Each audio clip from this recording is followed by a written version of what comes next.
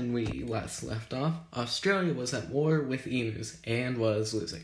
The men were uninspired and needed a victory. Parliament was going crazy at how this operation was a failure.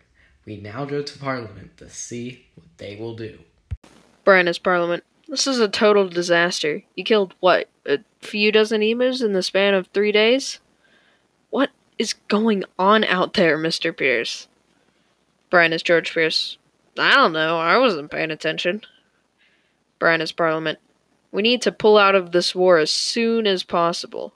Brandis George Pierce, hold on. Just give him one more day, alright? Brandis Parliament, fine. Australia was to go to war for one last battle. The key to my last sentence was.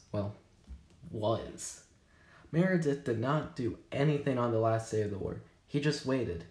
Let's see what Parliament is doing. Brandis Parliament, we give up. Australia gave up on emus. Think about this. A mob of birds feed a country in a war.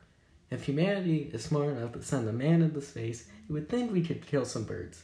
The media, they just laughed at them. This was the definition of a disaster. A couple days pass. Nothing happens.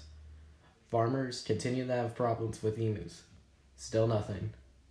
Until one day, some farmers go back to George Pierce and demand that the emus be taken care of. George Pierce has a few days to think about it, then decides to give the go-ahead.